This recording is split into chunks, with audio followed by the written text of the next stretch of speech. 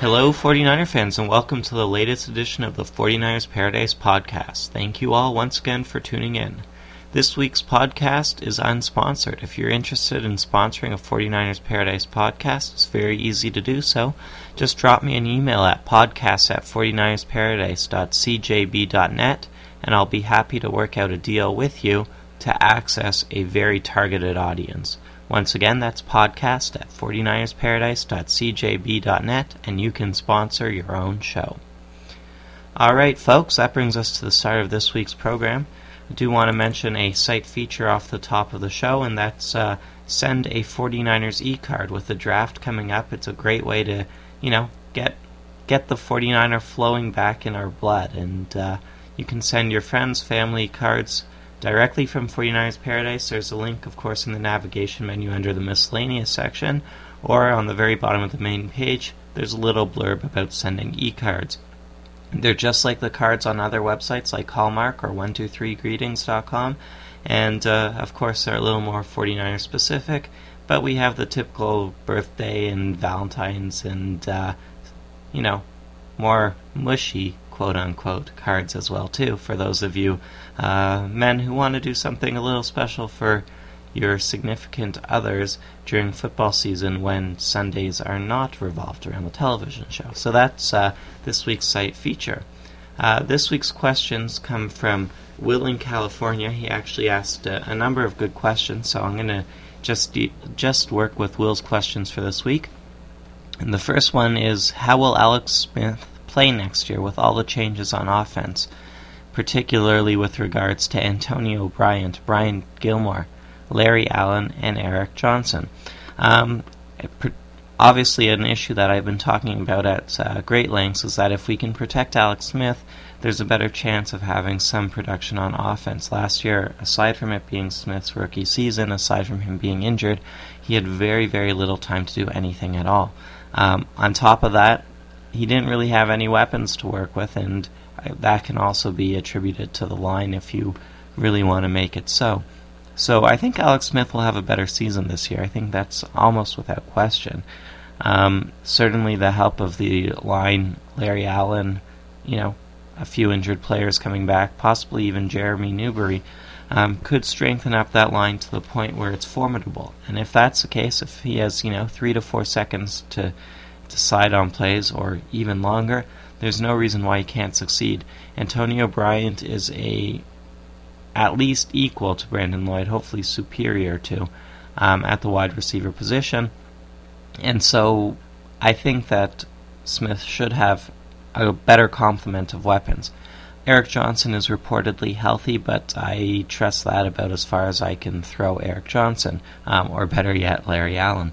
So the issue there is that if Eric Johnson is healthy, he provides Smith with a threat for sure, but I don't think the team can stop there. I do think that Davis with the sixth overall pick would be a fantastic addition for Smith, and I think it's certainly the way the Niners should be leaning right now, particularly if Mike Nolan wants to keep his job for some time, because I have a strong belief that his job is directly correlated to Alex Smith's production more so than the actual success of the team. And so if he can get Smith to be productive in the short term, he can hopefully get the team to be productive in the long term. And the only way to get Smith productive is to provide weapons and to protect him. The other question from Will is, why do the Niners keep Kevin Barlow? He's a bad running back.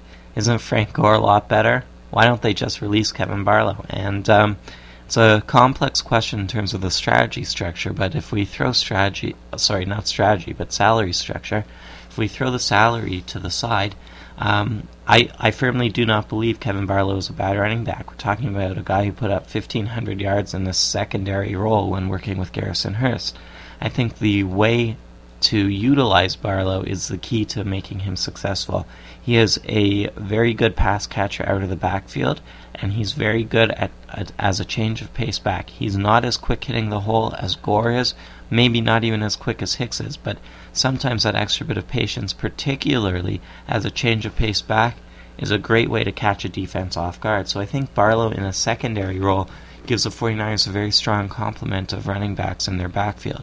And I've mentioned before, and I'll reiterate, that I think it's very important for the team to rely heavily on a split backfield this year, because both Barlow and Gore are assets in catching the ball at the backfield. They give Smith certainly very quick drop-down options in terms of finding the 5th, 6th receiver in his reads. Could be Barlow or Gore, and it also allows the team to run from a surprise formation and to provide Smith with a little bit better blocking. I really think that the 49ers would be smart to run a wishbone set with their running backs this year a lot more often than, say, an I or a single back set, even without Fred Beasley in the picture. So, that of course brings us to this week's news, and this week's news is sort of all over the place. Rumors were flying about the 49ers. Particularly, there were rumors that the team might be interested in acquiring Javon Walker, the disgruntled receiver of the Green Bay Packers. Walker, of course, had a pretty solid outing before getting injured and before demanding more money from the Packers and before getting called out by Brett Favre, and everything sort of snowballed from there. So the real issue is Walker a quality player? Are the 49ers interested in him? I don't actually believe the 49ers are interested in him, and I don't believe he would be interested in the 49ers, mainly because I think he doesn't want to catch passes from a rookie quarterback. I also think that he probably doesn't want to go to a losing team, and that he wants to be in a starting role. And while the 49ers might be able to offer him a second starting position, I don't believe that they're going to offer him the position over Antonio Bryant. I think having those two personalities on the team, both of which are questionable Nolan character guys, quote-unquote, is probably not the best combination of players we could have at the position.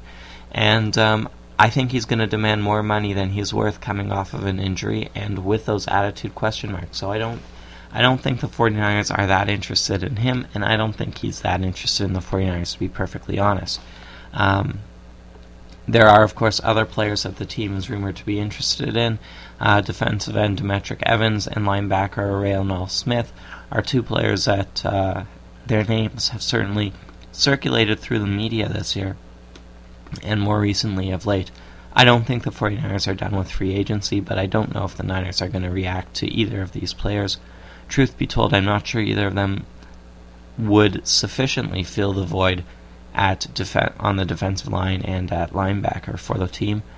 I think the team might be more likely to wait until the draft, and then after that till June 1st to see who becomes available and who they acquire before they make further moves like this in free agency, simply because it's mediocre talent out there, and the mediocre talent is getting paid better than mediocre level.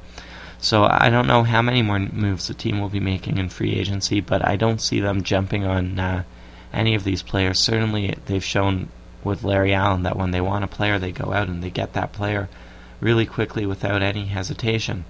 So that being said, what else is new in 49er land? Well, yesterday, John York met with 3 different architectural firms regarding a stadium for the 49ers. This is one of the first public stadium developments that has come through the team in a very long time. So certainly it's a positive thing for the team, and certainly we're looking forward to hearing what comes out of those meetings. A stadium, in my opinion, is still very far off in the 49ers' future, unfortunately. But at least there is some sort of action going on here. Also happening this week is that the 49ers re-signed Terry Jones, the tight end, 5th-year veteran, to the club. Jones will serve probably in a backup role to Eric Johnson and whoever else the 49ers bring in at the tight end position this offseason.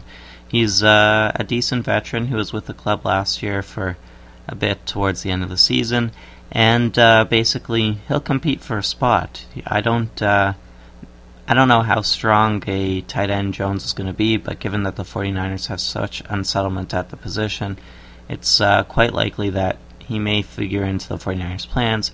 His ties to Nolan from the Baltimore Ravens will certainly figure into the issue as well. So the 49ers basically are looking to move away from Steve Bush and Trent Smith towards either Billy Bajma, Terry Jones, whoever else they draft, to fill into the tight end position. And that basically brings us to this week's injury reports, and finally we're getting some updates from the 49ers as they've begun their spring training, basically. What we have is that Mike Rumph has returned to the field. He's participating in the off-season conditioning, and no ill effects of his foot injury, apparently. Eric Johnson is back on the field and contributing at tight end also for the off-season conditioning program. Rashawn Woods, the team's wide receiver, is back on the field. He had a thumb injury, for those of you who remember. And Derek Hamilton, who was injured last season, put on the IR, the team's kind of third receiver. I don't really know how you number off our receivers these days, but Derek Hamilton is still out with his knee injury, and it's certainly been a while for him. So that's a quick rundown on the injury story, and basically on the 49ers happenings this week. Certainly the draft is just around the corner, and things are starting to heat up around the 49ers, and I really appreciate everyone tuning in this week. A reminder that you can call into the 49ers Paradise podcast show from San Francisco or from any place in the United States. There are local calling numbers. It's a two-step dialing process. From San Fran, you dial 415-354-1083. Press 1 when prompted, then dial 1-747-628-7149 and the number sign. All the numbers are available on the 49ers Paradise podcast site, and there's a ton of information in terms of other ways to contact the show as well. So I want to thank whoever tried to call in this week, but for some reason didn't speak into the phone because their voice didn't come through the system. But keep trying, keep calling in. I'm hoping to put together something a little bit special for next week's show. And thank you all for listening. Until next week, let's have a good one.